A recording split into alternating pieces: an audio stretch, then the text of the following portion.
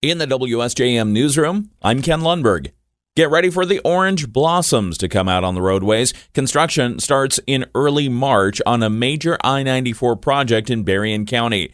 The Michigan Department of Transportation's Nick Sharippa tells us what's planned in a $2.4 million effort to rebuild the highway between Stevensville and Benton Harbor. This year, rebuilding eastbound and westbound I-94 from Putz Road to just west of Red Arrow Highway, exit 23, to Washington Avenue. So if you're going just west of Red Arrow up to Washington Avenue, eastbound and westbound, including those bridges over Red Arrow Highway at exit 23, we'll have 2 lanes of traffic open in each direction, not just this year, but every year for the next 3 years. Sharippa said as part of the work this year, the Red Arrow Highway exit in Stevensville, exit 23, will have to be closed.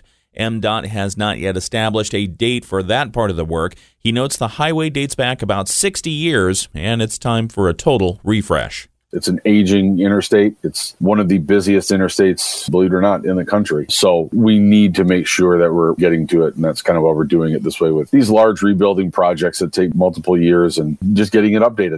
Drivers should expect traffic to move a little slower on I-94 between Benton Harbor and Stevensville while the construction takes place this year. Project starts in early March and will continue all construction season. It'll then resume next year and continue through 2026. About 200 properties in Benton Township that currently have no access to broadband internet will soon be able to get it, thanks to Berrien County and the Benton Township Board of Trustees. At their Tuesday meeting, the Township Board this week approved a contract with Midwest Energy and Communications to install broadband at unserved homes. Township Comptroller Ben Brewer tells us Berrien County has set aside around $145,000 in federal funds that will be matched by the township so unserved residents can get broadband from MEC. The county would hire them technically, but the township is entering into an agreement to ensure that Midwest Energy knows that the township is on board with providing this service to residents. The cost to each resident who chooses to sign up, $100, while the township and county will each pitch in about $675 per property. Township Supervisor Kathy Yates tells us she's glad to help. I'm very excited about that because it's allowing people who have been calling and asking me to help them get internet, and now it has come through for us. The affected properties are largely in rural areas. They are not covered by Berrien County's previous efforts to use a state Robin grant to help MEC expand broadband in unserved areas. Brewer said any residents with questions should call the township. Property inspections are now underway in the city of St. Joseph.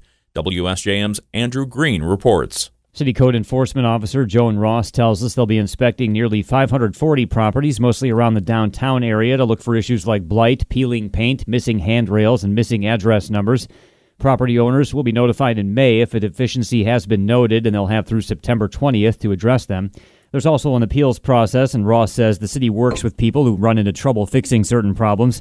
If a property is found to have no issues, the owner won't receive any message and therefore need not be concerned. The property maintenance program's been in place since around 2000, and Ross says most residents appreciate it, especially neighbors of properties where an issue is discovered. The inspectors will be out through April. More details on the program are on the city's website, and we have a link to them at our website. Andrew Green, WSJM News. The South Haven City Council is considering a zoning ordinance amendment to cover floating homes, also known as houseboats. At a Monday meeting, members heard from Assistant City Manager Griffin Graham, who said staff have been drafting regulations for about 2 years. He went over some of the ways the city would regulate the floating homes. Create an annual registration and inspection process to either moor or rent a floating home in the city of South Haven, require a certificate of acceptability from the Michigan Bureau of Construction Codes, essentially setting minimum construction standards, and limit these units to 2 per marina. The amendment would also regulate and limit houseboats used as short-term rentals. Some council members still wanted more time to iron out the details of the proposal. Mayor Annie Brown was not eager to do that. There hasn't been haste working on this. It sounds like the staff has spent a long time on this. Yes, we've been working on this topic for some time. However, the council opted to set a public hearing to discuss the matter some more. It will be March 18th. Councilmember Mary Hosley said previous ordinance updates like the outdoor fireplace ordinance were done too quickly, requiring the council to come back later and clean them up. A new partnership has been formed in South Haven to honor the iconic Nichols Bridge. The Nichols Bridge was a covered bridge that was part of the Calhaven Trail until last summer. The Michigan Department of Natural Resources removed the landmark as part of a repaving project on the trail from South Haven to Bloomingdale.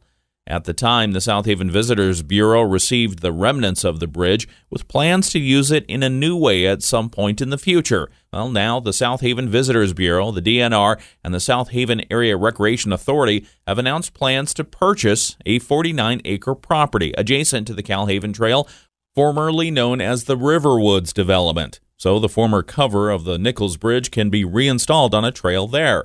The partners hope the remains of the popular bridge can become a landmark in the new park. Ideas for the site include a small craft launch, a pavilion, and a mountain biking loop. The three partners are now working to arrange the final details of the purchase of the property. They say including part of the Nichols Bridge could make it available for photo opportunities and historical reflection. Early voting continues throughout Michigan for next Tuesday's primary election. In addition to presidential primaries, there are a handful of ballot questions voters are asked to consider. In Berrien County, Buchanan Community Schools are asking voters to renew the operating millage for 10 years. The 18 mills levied in 2025 would generate about $2.9 million for the district. River Valley Schools is seeking an operating millage renewal and a sinking fund millage renewal. The operating millage is about 18 mills and would generate about $10.5 million in 2025. The district is seeking an 8-year renewal. The sinking fund millage, which pays for building repairs, is 0.7 of a mil and would generate about $726,000. The district is asking for a 6-year renewal of that. Niles Community Schools is seeking an operating millage for 10 years. The 18 mills would generate about $4.8 million in 2025. In Van Buren County, South Haven Public Schools seeking an operating millage renewal for 6 years. 18 mills would mean about $11.8 million. And in Cass County, the Cass County Transportation Authority is seeking a quarter mill levy for services, while Edwardsburg Public Schools is also seeking an operating millage renewal. 31,000 pounds of trash were fished out of Michigan rivers and streams last year by volunteers. The trash included everything from beer bottles to cans to water bottles, along with tires, furniture, and even grocery carts. Michigan Department of Environment, Great Lakes, and Energy aquatic biologist Tamara Lipsey was asked why people dump so much in the state's waterways. If I had the answer to why people do it, maybe we could stop people from doing it. But overall, it's just, you can't walk out your door without seeing garbage on the ground. Some of it gets there accidentally, and unfortunately in streams and rivers where you find those big things, people are dumping them on purpose. Lipsey says the state uses money from a specialty license plate to pay groups to clean up the rivers. Michigan has a littering law, and lawmakers are pushing legislation to stiffen penalties for littering or dumping large amounts of trash. A Kent County judge is allowing a lawsuit that asks the court to enforce the removal of Michigan Republican Chairwoman Christina Caramo. There are now 2 scheduled hearings. Those take place today and tomorrow and will determine if the injunction against Caramo can proceed. The Republican National Committee has formally recognized Congressman Pete Hoekstra as Michigan's GOP chairperson, but Caramo is refusing to step down and continues to hold meetings and spend party money. Her lawyer says the issue regarding her removal is an intra-party political dispute, and the courts shouldn't be involved. In the WSJM newsroom, I'm Ken Lundberg.